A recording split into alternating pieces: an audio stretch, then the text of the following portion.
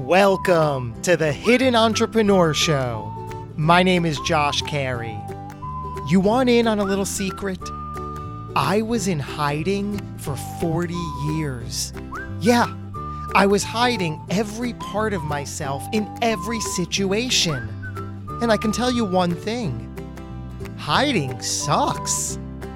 I'm now on a mission to help extraordinary people like yourself rediscover the world around you, connect beautifully with others, and excel tremendously in all you set out to do. Join in. It's the Hidden Entrepreneur Show. And here we are, just like that. Thank you for tuning in to another episode of You Know the Deal. It's the Hidden Entrepreneur Show. It's Josh Carey. And when I say I am so excited for a conversation, this time I mean it, just like every other time. But this time is no different. My guest has so much.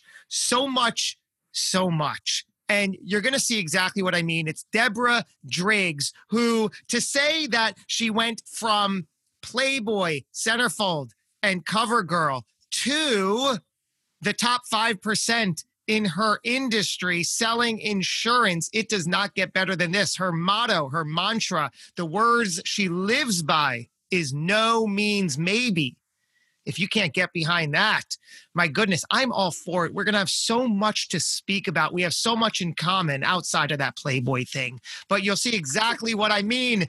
Welcome to the show, Deborah. So nice to finally meet you. How you doing? Josh Carey. Hey, thank you so much for having me. So happy to be here. Likewise. And yes, no means maybe. I love it, right? Yeah. We're not going to start there, though. Okay. I want to start with the Playboy. With so much. Exactly. I have to start with the Playboy for a specific reason. See, I spent 15 years in the entertainment industry, pursuing an acting and film career in the Big Apple. That was my side. I know you're on the other coast. So having spent that kind of time, I understand the inner workings of it. I know my reasons for, in retrospect, for wanting those applauds and accolades. And they never really cure what you hope, or at least I hoped they were going to do. I want to hear some insight from you, because when I'm imagining when you achieve that level as a Playboy, Centerfold, and Covergirl, it has to seem like you've arrived, the game has been won. Was there a sense of fulfillment in the moment? And did that sense really remain for a while? Did it achieve what you expected, thought, or hoped? That is probably the $1 million question. I mean, seriously, that is one of the best questions ever, because as a matter of fact, I meditate every morning and I sit in silence. And one of the things that came to me was, isn't it amazing that some of the things in life that I would say, God, if I just had this, things would be so much better. If I just had $1 million. Well, guess what? I had $1 million. I didn't feel better. Guess what? I was on the cover of the #1 magazine in the world. Didn't feel better. You know what I mean? So it's the $1 million question. It's like, did you arrive? Oh my God. The gates opened, and yes, my life was perfect. No, as a matter of fact, and hear me when I say this, my emotional and spiritual growth did not happen in my successes.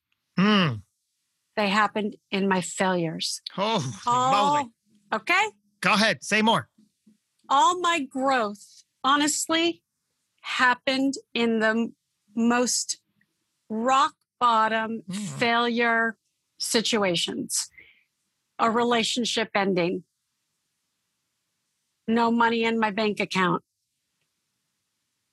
A divorce. Whatever it is, whatever those things that are a failure to you, that is where the growth emotionally and spiritually took place. Because what happens, and I this is what happens for me, and maybe somebody out there can relate to this, when you do get that, I remember when I got my first huge commission. It was in 2011, and I couldn't believe it. Like, in what industry are we talking about now? In life insurance. Okay. Mm-hmm. And I couldn't believe it. It was a huge case. And I remember getting my first commission check, and I think it was for like $250,000. And that was a lot of money when I had come from hitting rock bottom and whatever. But I remember getting that money and thinking, oh my God, like I'm in the big leagues now. Wow. I'm starting to make money. And, but here's what was happening. I got comfortable spiritually and emotionally. And then when something goes bad and something goes dark, all of a sudden you're back to, I got to work on myself. I got to get back in that growth of my spiritual life, my emotional life, because the success is not where the growth takes place. It's the journey and it's the failures where the growth takes place. And so, yeah, was it amazing to be a part of Playboy history? Was it amazing to be on the cover of the #1 magazine in the world in 1989? It was the #1 magazine in the world. Wow. And I was chosen to be on the cover. Like, was that amazing? Absolutely. Did it change the course of my life? For a while, yeah. Did everybody want to meet me? I got thrown on the Oprah Winfrey Show. I got thrown into a Bob Hope special. I got opportunities to audition for pilots left and right. But emotionally, I was still sick. I wasn't because I stopped growing because all of a sudden my ego started taking over. And whenever the ego takes over and you start thinking, I've arrived, this is all it took, here I am, then it's kind of like you're setting yourself up for a failure. And, and I'm not speaking anything new or how I'm saying this is that, and it's probably why I had such a short-lived career, because I couldn't handle it. I wasn't emotionally strong enough to handle what was happening. And so you see that with celebrities. You see, like, how do people get to the top of their game? And then all of a sudden, they're all over the news with addiction, divorce, death, suicide, and you think, but they had it all. So when I say you just asked $1 million question, it is the question that growth, emotional growth, spiritual growth, it doesn't just end because you get successful. You didn't just arrive. All of a sudden now that's when the real work has to be done. I think if I could say anything to anybody right now, the lesson that I have learned at my age at 57 is that when the success happens, that's when the growth really, like, oh my God, like now I need to learn and grow more and keep the momentum going. I like how you said that growth happens in the failures and in the low moments. It almost seems like that as humans, we're almost blind to that, right? Because we see the failure and we beat ourselves up and we're like, that sucked. And it's tough to see the good or that acknowledgement in it until later. But I'm guessing we spend too much time there is what happens. And I know from experience that I spent way too much time in the dark times, in the failure, in the negative thoughts, this replaying a story that really wasn't even, the story was over. And I just kept replaying the story. And when you stay there, it's like the saying, your past doesn't equal your future. But if you keep replaying the story of the past, it becomes your present. That's where you're living. You're not living here or where you want to go, because you're replaying a story that happened 10 years ago and it doesn't matter anymore. And, and I am totally guilty of it. I literally have spent time reliving stuff and holding on to that. It's like, and then at some point, and it's through many coaches, through many mentors, through many beautiful people in my life that have said, who's getting hurt right now? Like you are. Like they don't care. And you're focusing on that, whatever it is, people, places, things, whatever, you know, the airline didn't book my flight right, or my ex-husband did this, or, you know, this happened with my kids, whatever it is. It's not, I'm not solving it if I keep replaying it over and over and over again. It's like, it's taking over and then I'm stuck and I can't move forward. And so, but, you know, I wish, you know, it's like people always say, is there anything you would tell your 20, you know, when people ask you, what would you tell your 18-year-old self or your 20-year-old self? And I would say that don't live in the story of the past, because I'm a different version of myself today than I was a year ago. That's right. I'm a different version of myself. As a matter of fact, I look at photos of myself from my Playboy years and I go, wow, isn't that funny? That person looks like a stranger to me now. I'm not even that person. So I'm a completely different version of myself. And that's really what it's about, is just continually reinventing and moving forward. And it's okay. These stories are going to come back no matter what. That's just part of our old brain, that's the way it works, right? There's little flashes of things that are going to come up and triggers that make those flashes come back, right? Yeah. And so now it's like, okay, that's going to happen. I surrender that that's going to happen. And so what am I going to do? Sit in that or have a better solution to moving forward? And it only is through, like I said, the failures and the disappointments and the lows where that growth takes place. You have these three words I alluded to at the top. No means maybe. And I'm guessing that fuels everything you've done and you're about. You're an extremely successful, I'm sure, financially, personally, spiritually, emotionally, in that industry, in your space. This phrase of no means maybe, let's unravel that for a little bit. When in your life did that really become something you took hold of? I can tell you the exact moment, because I'm a yellow pad girl. So everywhere I go, and I have the worst hand. I'm a lefty. Oh, me too. Worst. And so I have a yellow pad wherever I am. I take it on the airplane. I'm very old school that way. And so I can remember the exact moment. I was just starting out in the life insurance industry. I got my license and, I just went through my contacts and I started calling everybody. Wow. And I remember I called a friend of mine who he used to run Warner Brothers. And I said, hey, this is what I'm doing now. I know that if I get you as a client, wow, the referrals will come and people will respect the fact that I have you as a client. Social proof, right? Like, right. Hey, look who's there. And so he's like, Deb, I have somebody, and it's a friend and I'm not going to change. And, right. I'm all set. And I said, okay, I'll call you next week. And he's like, no, Deb, you're not hearing me. Like, I'm all good. Like, everything's good. I'll refer you people. But I'm good. I said, all right, I'll call you next week because things change. And I remember I called him the following week because I kept a list of who I called and all of that. And so I called him the following week and I said, let me just do an audit. And he's like, okay, what do I have to do an audit? And I said, let me just do an audit.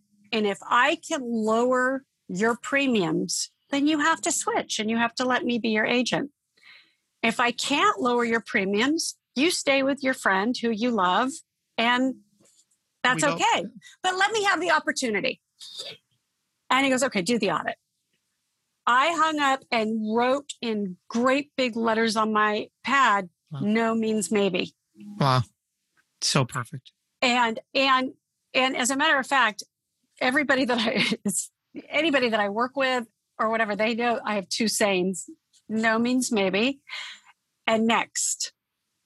So I remember when I was working, I worked for almost 2 years for this print company in New York.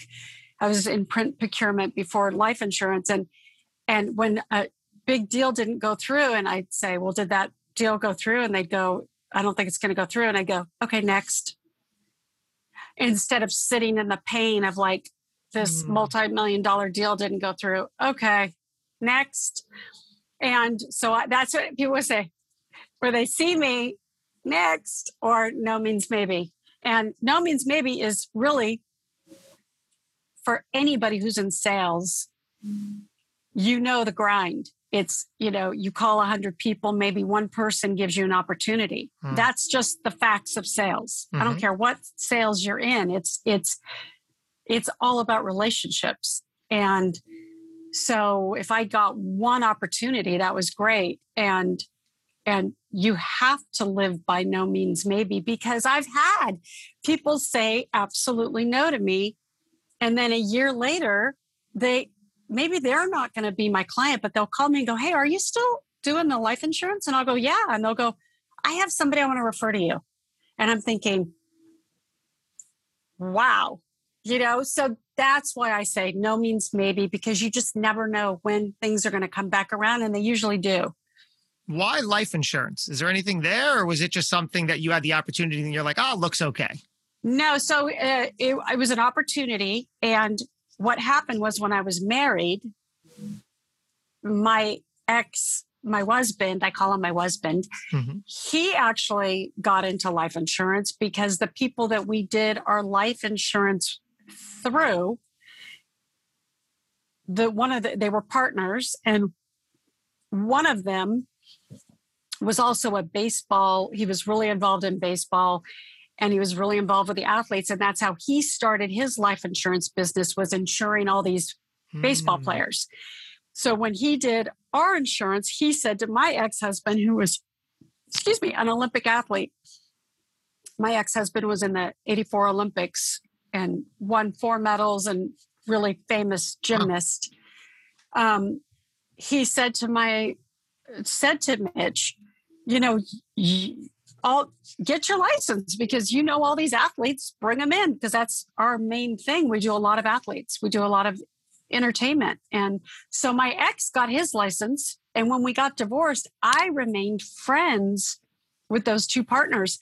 So when I was kind of going through a phase where I was working for the print company, and I started learning things like referral fees, draws, I started figuring things out on a little, and I had referred them a lot of business after they became my agents. I had referred them a lot of business. So I called them up and I said, hey, if I refer you business, can I get referral fees?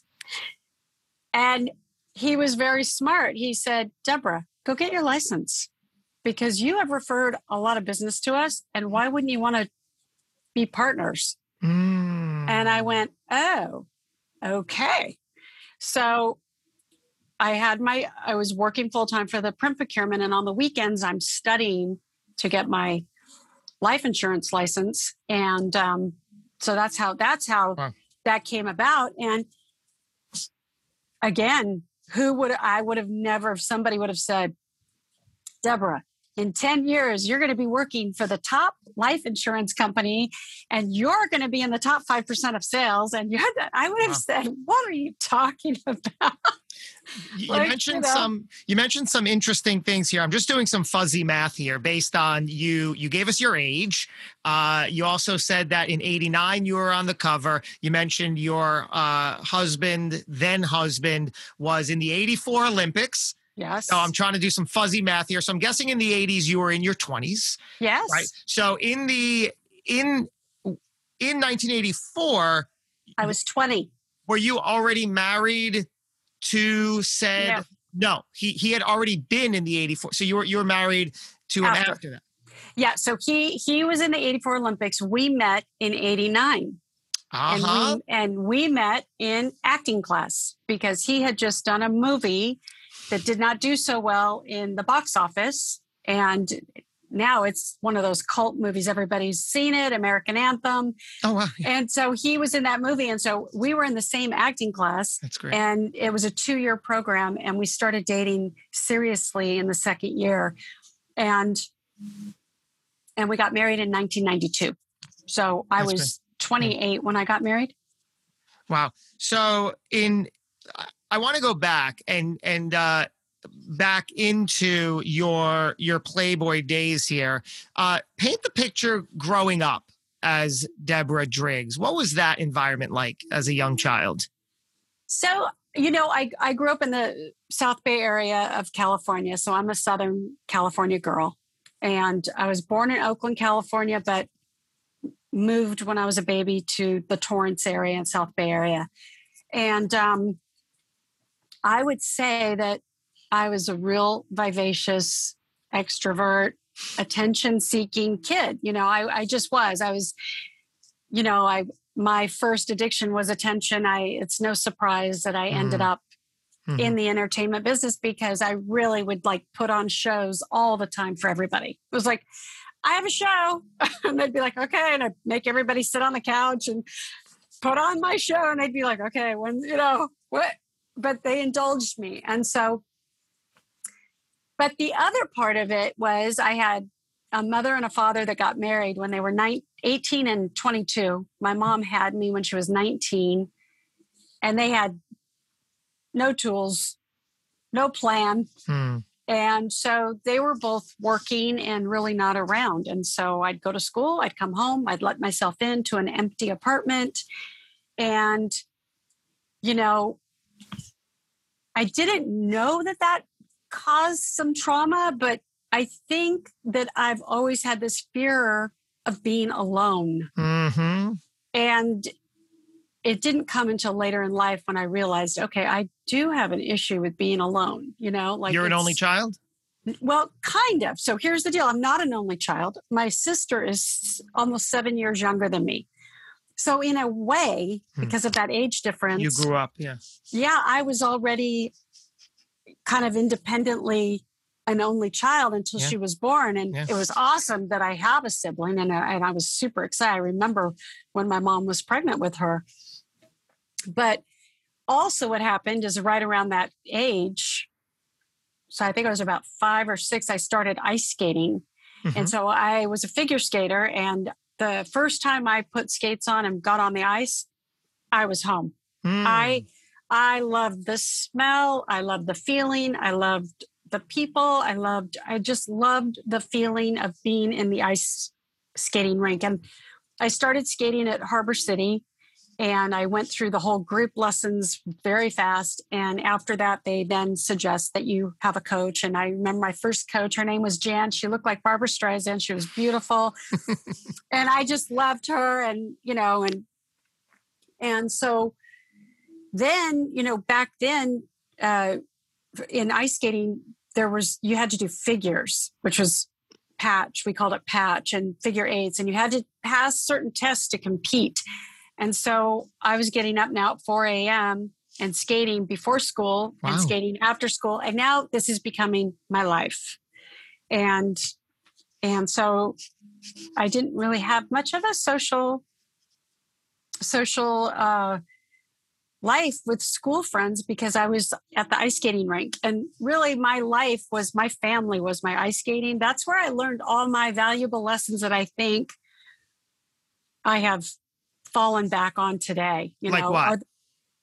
Well, so my first competition, I remember I fell. My first jump, I fell. I was so nervous. It was my first competition of skating alone on the ice in front of all these people. You're 7, 8 years old. I was probably 9. Oh, okay. And I fell the first jump. And everything just went fuzzy. Like I just was skating like in a daze, and I was so mortified. I just wanted to get off the ice. And I came off the ice hysterically crying and shaking. And my coach grabbed me, because you could do that back then. She grabbed me and took me in the bathroom and started yelling at me. And she was like, stop crying. That is not going to solve this. Like, this is what we're doing. This is the plan. And literally the next day she had me do that jump 100 times. over and over and over again. And I'd fall and fall because now it was in my head that I fell when I did that jump. And so she just had me do it. And like, that's the kind of coaching I had. And, you know, now when you do that to kids, it's a lawsuit, but you know, that's what it was. It was like, she was tough. You know, she grabbed me. She was like, this is not, you know, you're a competitive ice skater. This is not how we're going to behave. You're not going to come off the ice crying like, okay, fix it. Fix it. Yeah. Like, we're going to fix it. And so then I really dove in, and I remember then my mom got me I had 2 coaches at this point, and I was skating now on the weekends, and I was upping my game. So that was one of the tools I learned, was that when you fall down, you're no good to anybody when you're down, right? You got to get back up. You're no good to anybody when you're on the ground, you know? So if you want to be of service or help to people, you got to get up. And so that's where the growth happens, right? Because we fail. That's where the growth is, but you don't stay there. Yeah. You don't stay there. And so that was great. She taught me that, like, we don't stay here. Like, we're not going to, like, don't feel sorry for yourself, girl. Get back up. And your parents were in support of this? Well, so here's the deal. So my mother was very in support. My mom is the one that took me skating every day. I think maybe my dad wasn't really involved in my life growing up. He maybe saw me skate 2 or 3 times. They were split at this point? No, he just wasn't around that much. So, you know, it wasn't like he just wasn't. Wow. You know, when I look back, I'm like, wow, he never took me. He never offered to take me. It was kind of like there was no interest, you know? But at the time, I didn't think anything of it. See, this is what's funny about certain things in life. Yeah. Is that my story back then wasn't a bad story. You know, it's like, we didn't have any money. You know, my mom worked 2 jobs so that I could skate. Wow. And so we didn't have any money, but I didn't know that we were below, like we were, you know, there's middle class. We were below that, you know, I didn't know that. Right. I just thought everybody lived the way I lived, you know, so I didn't know that I was poor. And I didn't know that there was huge problems at home. And I knew there was something, but, you know, the story that was going on back then was I skated, I went to school, I got good grades. But I think the underlining stuff was I was trying to be a perfectionist, you know. I was trying to say, look, if I get good grades, if I'm a good skater, if I do what I'm told, everybody will be nice and love me, and they'll stop fighting, you know, because the parents are fighting. And, you know, look, if I do good, maybe they'll stop fighting, you know. And I think I got that syndrome kind of going in my head. I thought maybe I could fix it. You felt unloved? I would say, yeah. I don't think that I felt that what I did mattered so much. You know, that really was a hard pill to swallow. Like, I didn't feel like they didn't know how to. They just did the best they could with the tools they had and what they grew up with. You know, it's like, it just kind of, it became like a pattern from both of their families to those 2 people. They eloped. They didn't know each other. And then they get married. And then, you know, my dad was very emotionally sick and not well. And then my mom was angry all the time, and there was fighting. And I was like, what's going on here? And so that's what I'm saying. I would try to get in the middle and be like, hey, look how good I'm doing. Yeah, look how good I'm doing. And it didn't work. And so probably without even knowing it, that was like my first failure, because they got divorced when I was 14. So up until this point, so now you're 14 or so, are you still skating as rigorously as you are? Still skating. But as soon as I knew they were getting a divorce and life got very unstable, and my mom couldn't afford to continue supporting the ice skating. So it was like 2 deaths, right? It's like the death of a divorce and the death of my skating life. Oh, wow. And I remember at 14, that was the first like dark place where I was like, well, what's the point of even being here? Right. Those, like, all of a sudden I started having those thoughts. And that was really unusual for me because I was always pretty outgoing and pretty confident. And all of a sudden I wasn't confident. And also I was actually being bullied in school because of my skating. And because this is a story, and I haven't told the story, but this is something that happened when I was in kindergarten. I fell off a wall and it was pretty high up and there was no railing. And I fell all the way down. Like I just fell down this whole thing and I landed on my face and I broke my nose, like completely broke it. So I've had probably 7 surgeries since to keep fixing because it was destroyed. My nose was destroyed. So, and I had a baby nose. At 6 years old or 5 years old. Yeah. And back then I was at this private Christian school on PCH. It's no longer there. And they had me in the office. And by the time my mom got there from work to pick me up, my face was out to here. My eyes, everything was bad. And so I had my first surgery when I was 9 years old. They couldn't do the surgery then because of my age. And they wanted to wait and see where it was at. And so I think my first surgery, I was 9 years old. So anyway, so I had this little pug nose. And that became my nickname at school, was Pug Nose. It was like horrible. And I was already insecure about how I looked. And then I was being nicknamed Pug Nose. And so I was getting bullied at school and I was socially really awkward now because I was just skating. And so I just started, my confidence level just started going way down. And I remember in 8th grade probably was the worst year of everything felt wrong. That's when your parents separated. That's when the ice skating ended. They were getting divorced. I was completely socially going through the worst phase. And I was just like, I don't even want to be here.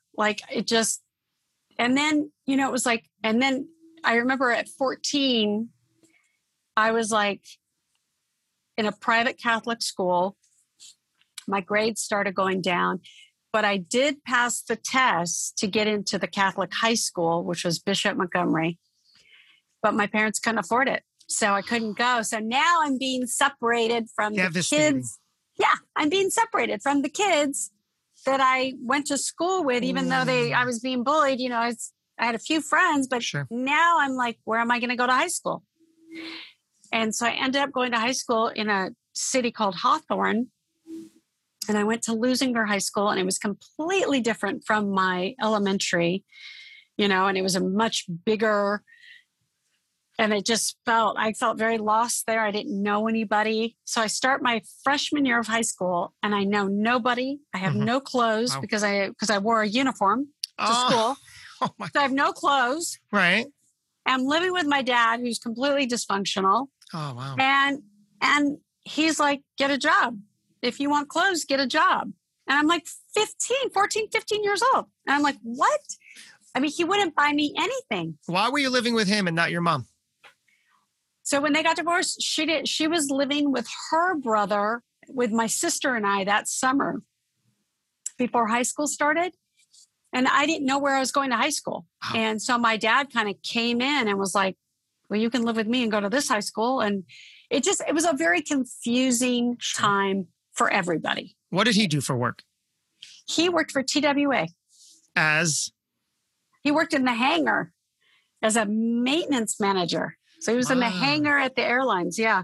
Wow. Hey there, entrepreneurs. Eric Cabral here, founder of On Air Brands and host of the Entrepreneur Circle and Capital Hacking. I wanted to share something truly unique with you that we've created called Pod Max, which is an amazing opportunity to connect you with major podcasts to help you share your fascinating stories with their communities. This unique invitation-only event includes interviews with you on top-rated business podcasts all in one day. It also provides a unique networking opportunity with high-performance guests and thought leaders who are authors, coaches and consultants, investors, speakers, executives, you name it. These are the type of people that you need to be around. We also provide industry expert keynotes to hit our stage to share insights on podcasting, investing, marketing to help you take things to the next level. And the cool thing about PodMax is that it has a multimedia agency engine behind it with on-air brands to provide social media promotions before and after the event to share your brand new shows with your network. So hit the apply now button at podmax.co, and I hope to see you at the next PodMax event.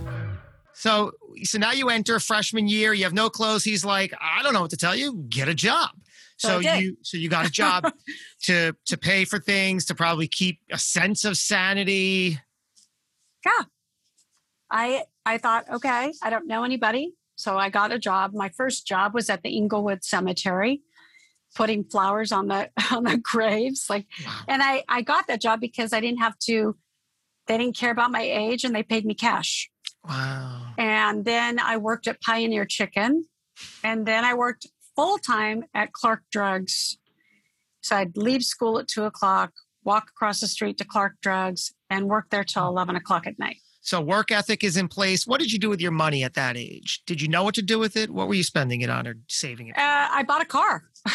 As soon as I bought a car, the minute I turned 16, I got my license on my birthday. So you saved properly in order to do it? Yeah. And wow. I bought my first car, which was a Datsun B210 stick shift, had no carpet. It was like metal. It was so bad. And bought my first car. And then I found out I had to have insurance to drive it. I learned everything the hard way. And so I was like, okay, so I found this company. I found this guy. This is the weirdest job I've ever had. But basically, I think he was paying 50 cents or $1 for every envelope you stuffed back then. This was like in 1980 or 79 or 80. And I remember filling my car with these boxes of sheets of paper. He did like these mass mailings or something. Yeah. And so I stuffed the envelopes for like 50 cents an envelope or something.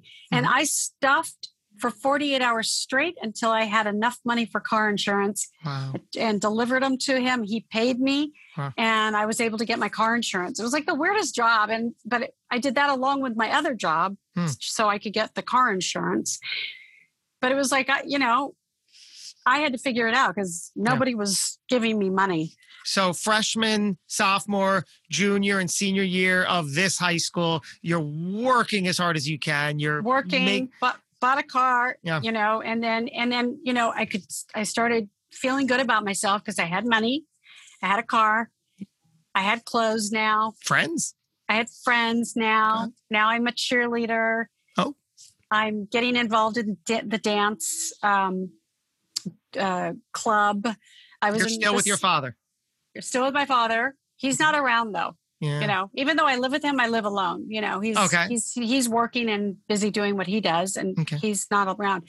This is a funny story, though. I mean, talk about getting mixed messages as a teenager. So I love to surf, and one morning I ditched school to go surfing with friends, and I'm at the beach all day, and I forgot I had my dad's car keys in my backpack.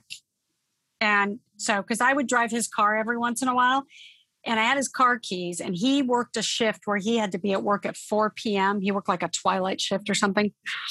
And so he goes to my high school to find me to get his car keys, and I'm not there. Oh my.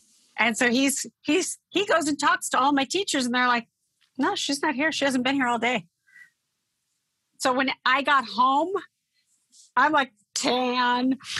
My hair's all wild from the beach, and I'm like happy because I probably smoked a little pot at the beach while I'm surfing with my friends. And of course, I walk in, and first of all, I see his car, and I'm like, what's he doing here? He's usually at work. And I walk in, and he's just sitting like this. And he's like, so where have you been? And I'm like, I was at school. He's like, oh, really? That's funny because I was there. And I talked to all your teachers and you weren't there. And I was like, oh, yeah, no, I didn't go to school today. Yeah. Oh, today? Like, No, not today. Yeah. And he goes, yeah, I know. So where have you been? I said, I went surfing. He goes, well, that's great. You have my car keys. And I went, oh, like, So anyway, but the funny part of the story is that this was the first time he was going to parent me.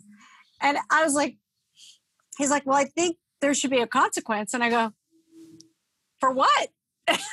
Like, since when do you care? You're just pissed because I have your car keys. Like, so, but it was just like, it was like, there were never any consequences. It's just like, I never felt like worried or scared that something bad was going to happen because there was never, nobody was ever there to parent or say, because I was just like, what are you going to do? You're going to work. Like, who's monitoring me? Where did you see your life going in high school, junior, senior year? What'd you want to be? What'd you think you were going to get into? What'd you want to do? I didn't really know. I knew a couple things. One, I knew I was not staying in this area in Hawthorne where I was going to high school. I knew that for sure. I knew that the minute I graduated, I was out of there and that was not for me. I just knew that that's not where my life was going to be. Mm-hmm. There was nothing there keeping me there. And I knew there was something better. I didn't know what, but I knew that I was leaving that area. And my mom had remarried my senior year, and she now was living in Dana Point with her new husband. And so when I turned 18 when I was a senior in high school, which is really fun. People know that when you turn 18, when you're in high school, you can write your own notes. I didn't come to school because I didn't feel like it. Here, it's like, it's crazy. I mean, it's the truth. When you're 18, there's nothing they can do to go to school. So I barely went to school my senior year. I should have never graduated high school. That's the truth. Okay.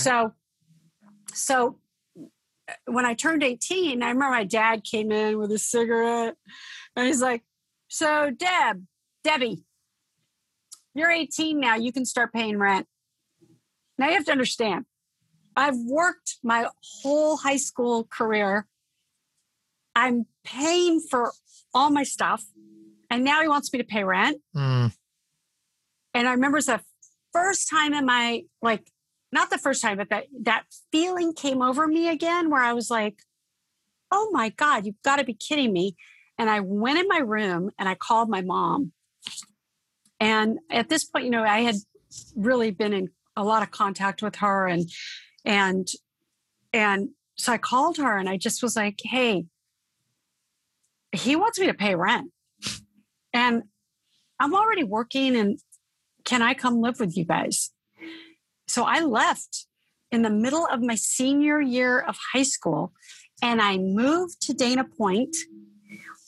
And the reason it worked is because my mom and her husband worked in Gardena. So they were commuting to work every day. So what I would do is after school, drive to Gardena, help my mom at her office, and then I'd commute back with them to Dana Point. And this is how I finished high school.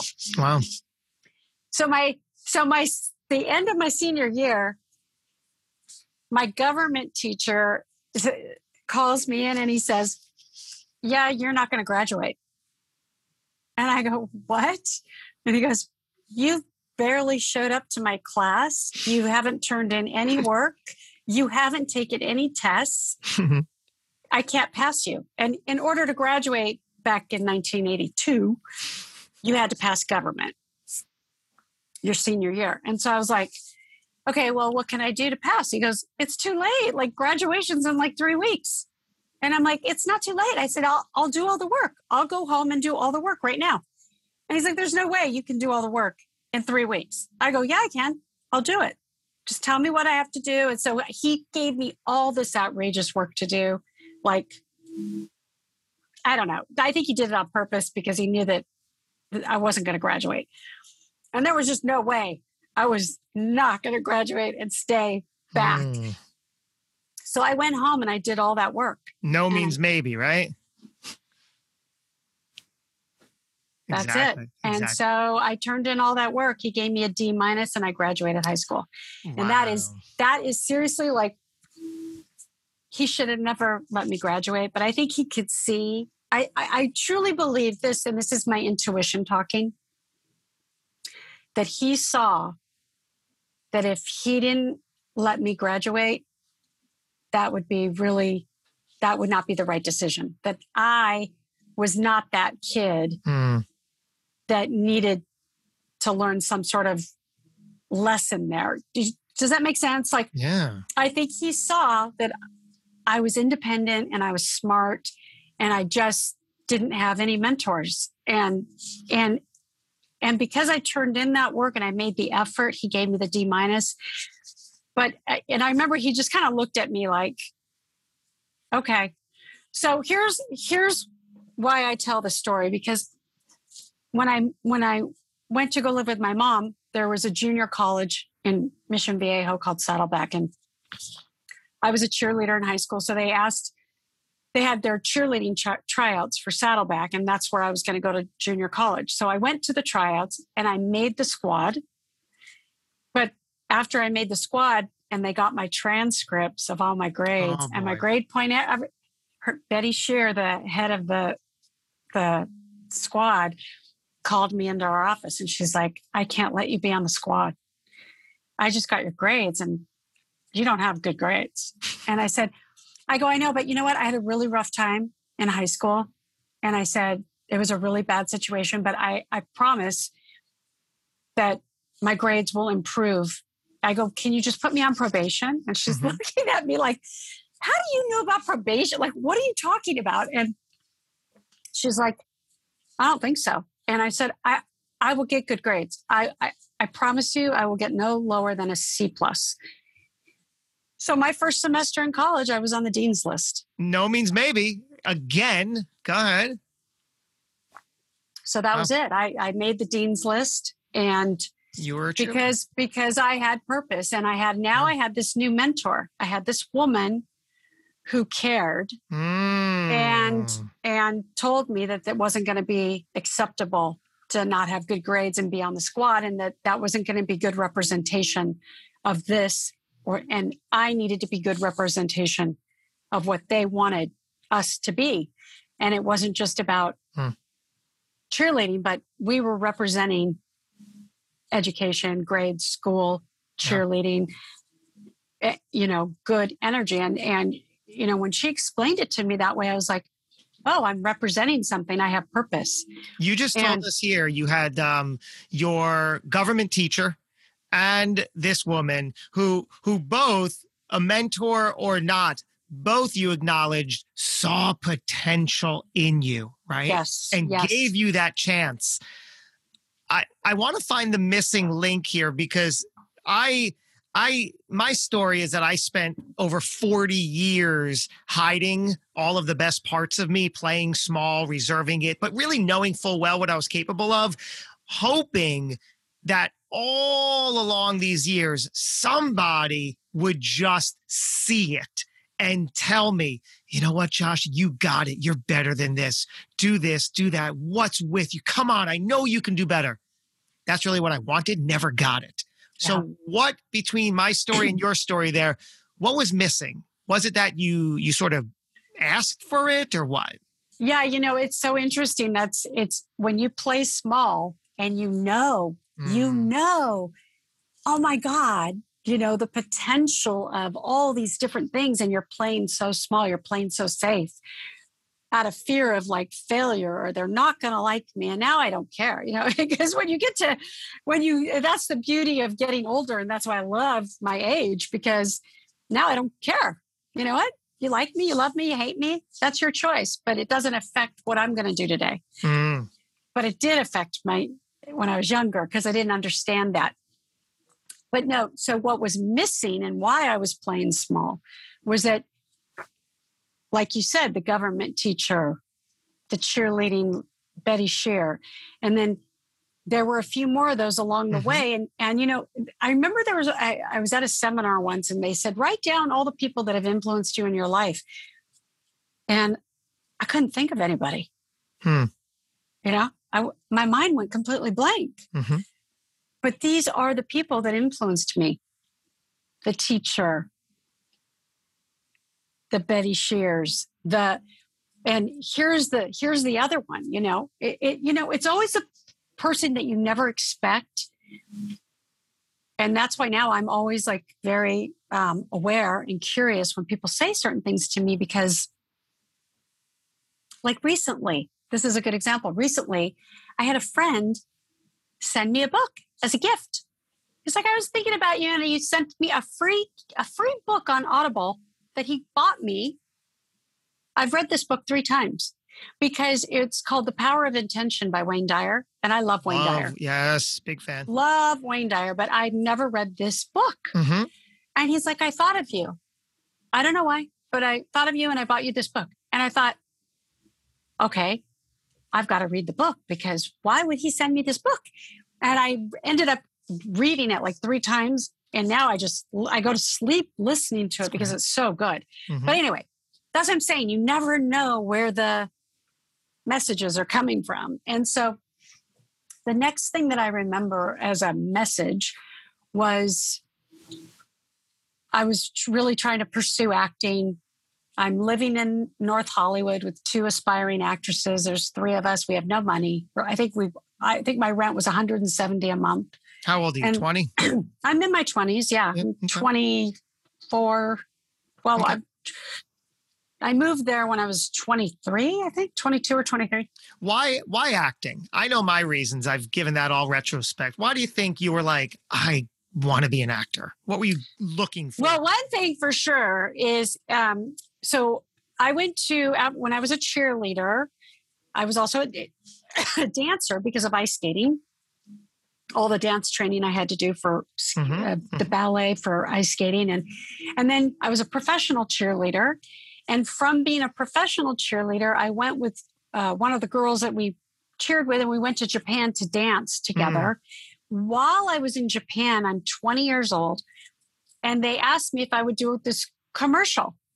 And I said, sure, because I didn't know anything about doing a commercial, but I said, sure, because they just wanted me to dance for the commercial, and they liked my look.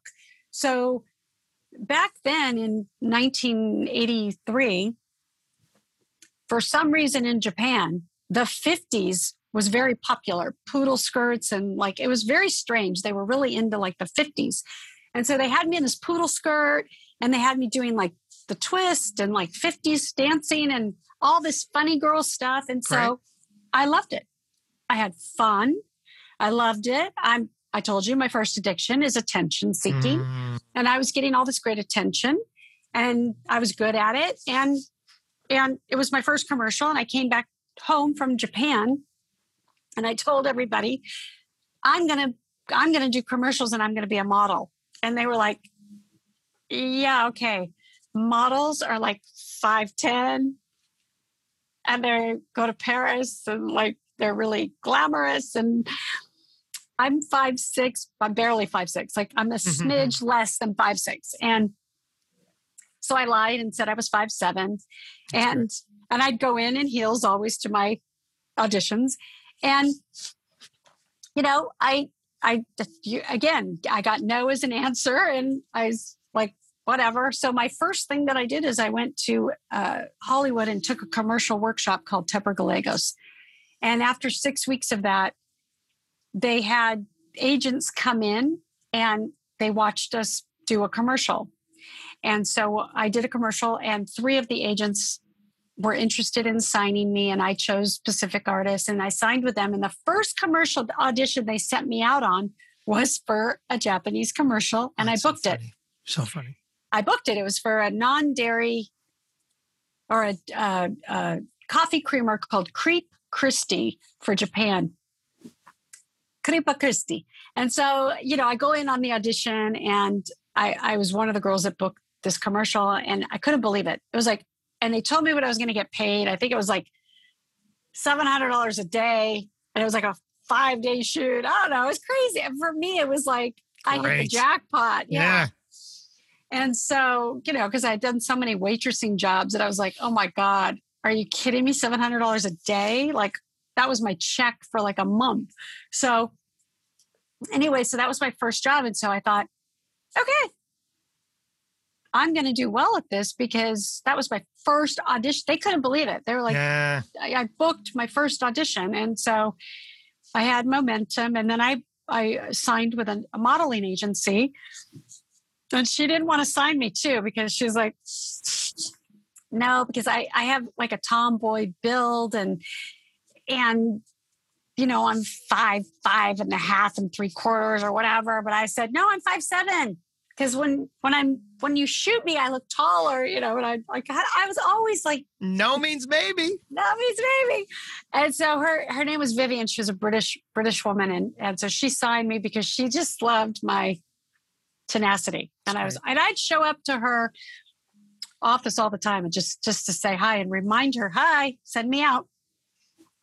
So I did really well, actually. I booked a lot of catalog work, and I booked a lot of commercial print work, like, ads that you wouldn't even think of, like where people are sitting in front of a TV going, Sure. Right. Selling the TV, right? Like, yeah. TV. So I'm booking commercial print and catalog. Mm-hmm. And then I was told that I started going out on a lot of swim, Southern California. So I started doing Ocean Pacific's catalog, and I worked for them quite a bit, and I worked for Body Glove, and so I got momentum, and I started getting some tear sheets, is what they called them, and started putting things in a portfolio, and I was getting momentum. And so that's when I decided I wanted to be an actress, because I thought, I'm doing the modeling, I'm doing commercials. It's a lateral move, right? Why not do acting? So this is the next mentor that came into my life. Was I signed with a manager, and my first audition was for Charles in Charge. It was a TV show. Scott Baio. Scotty. He dated my roommate. So I know Scotty. I didn't know him at the time, though, when I went in for the audition. And I went to the Universal lot. I think it was a Universal lot. And I just remember the casting director's name. I think it was Mel Harris or Marvin, or anyway, really nice man. I walk in for the audition. We talk for a few minutes, and then I get up to audition, and he literally stopped me in my tracks. And he goes, girl, come sit down. And he says, when you walked in the door, I would have hired you on the spot, because you have the look and the personality, and you've got it all going on. But girl, you do not know how to act. And my advice to you is to get yourself in a really good acting program and learn how to act, because you could have a career. And so I took it to heart. Like, literally, I left and I was enrolled in the Baron Brown acting studio, like within 24 hours. And I started that 6-week program, and I took it very seriously. Like, I was like, okay, I'm going to learn how to act. And at this point also, I had just finished shooting my Playboy Centerfold. And so I really wanted to learn to act, because now I'm getting called into everything because of the Playboy. And so I thought, well, I better know what I'm doing. I want to ask about that. A couple of things. One of the running themes I'm noticing here is that, as you identified as a very young girl growing up, your currency was attention, right? That was your drug. You were addicted to that. That's what you wanted. Totally. All throughout. When you got Playboy specifically, out of curiosity, because I know that wasn't you, as you identified, you were already deep in the entertainment industry in various forms. But when you got Playboy, what was the response from your parents? What was that conversation like? Was there support? Were they giving you the attention that you remember you said as a child, you're like, hey, look at all the good I'm doing? Was there a proudness to it? What was happening for there? For sure. So we'll just piggyback to when I moved out of my dad's apartment when I was 18. Remember when he said, you can pay rent now or move out? I moved out. That was the end of my relationship with my dad. Fine. So he's now out of the picture, because I thought, now I don't have to, I'm 18. I really don't have to have anything more to do with this man. And he wasn't adding any value to my life at all. Okay. So when Playboy came about, first of all, it was a shock to me when they were like, yeah, we want to shoot you for a centerfold. I was like, what? Me? What? Because I was a funny girl. I was doing commercial print. I didn't identify as sexy. If somebody, I described myself back then, I was funny, I was cute, I was fun, I was adventurous, but I wasn't sexy. And I thought of Playboy as sexy. Mm-hmm. And so I remember when I called, I first I had to call all the people that my representation, my commercial agent, and they all cleared it. They were like, yeah, we'll still represent you if you do it. Because back then you had to do that kind of stuff. And then, when I called my mom and told her, they were all, they were a huge fan of the magazine. So there was no like, you can't pose nude. Mm-hmm. Like, it was more like, oh my God, Playboy's amazing. It's and back then in '89, it was the #1 magazine in the world. It was huge. And so, yeah, it was everything and more than what you would expect it to be. Like I was treated like a queen, Hef really made sure the girls were treated really well. He approved everything that went in that magazine. He saw every photo. Mm-hmm. Everything that landed in that magazine, he had seen and approved. That's how he worked. And so, you do a test as, to become a playmate. That test goes to Hef and he just says yes or no. If he says yes, you're shooting to be a centerfold. And then he picks what month. He is so hands-on. Mm-hmm. So, everything was just done beautifully and it was a great experience. And it did change my life. And it also did change my identity a little bit because now everybody was like, oh my God, she's so hot. She's so sexy. She's so this. And I was like, okay, if you say so, okay, of course I love that attention. But I think that, the best thing about it is that now I'm just a part of history. I'm just a part of Playboy history.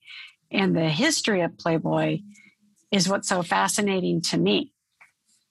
The vision that Hef had, how he even started that magazine, what that magazine was really for. It really had nothing to do with the centerfolds. That just became popular. But really, that was a gentleman's magazine for luxury, a different lifestyle, a better lifestyle.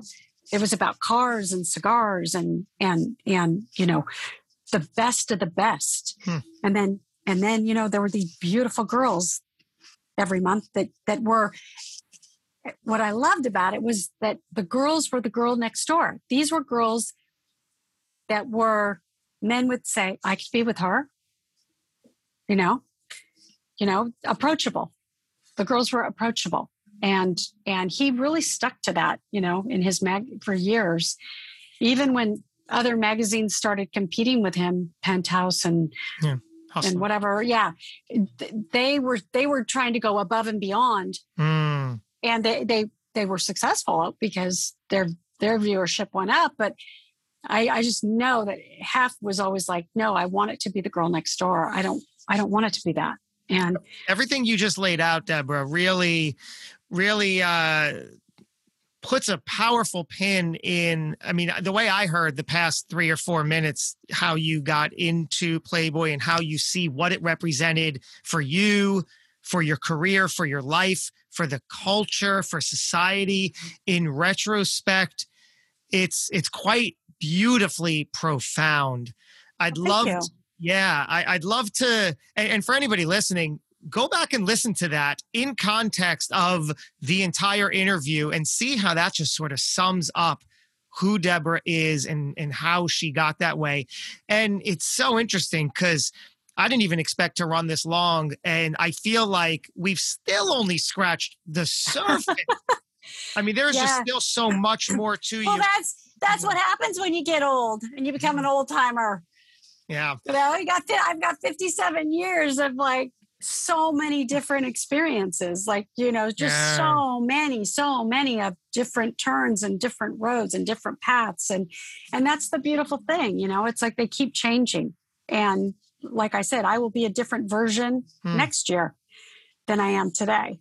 And that's really the hope, is just to continually grow and learn and serve and give. And, it's like, that's the purpose of it all, How can the person listening continue the conversation with you? On Instagram. I'm going to be posting my website on Instagram in the next week or so. And it's been a year of just putting all this together. And that's where the book launch will be. Everything will be on Instagram at Deborah Driggs. And like I said, my website will be linked to my Instagram account within the next 10 days. This has been nothing short of fascinating, satisfying, inspiring, just truly everything that I would have hoped for a conversation with you, Deborah. Thank you so much for showing up and opening up in the way you have. Thank really, you. really nice to meet you. Thank you. Thank you so much. Thank you for having me. And I hope somebody out there got something out of this. And yes, please contact me on Instagram, and everyone have a beautiful day. Thank you. Thanks for listening to the Hidden Entrepreneur Show. Make sure to subscribe through iTunes or Google Play so you can get notified every time we publish a new episode. And we'd love to hear your thoughts with an honest review on iTunes. Finally, follow us on your favorite social media platforms to keep the conversation going with Josh Carey and today's guest. Until next time.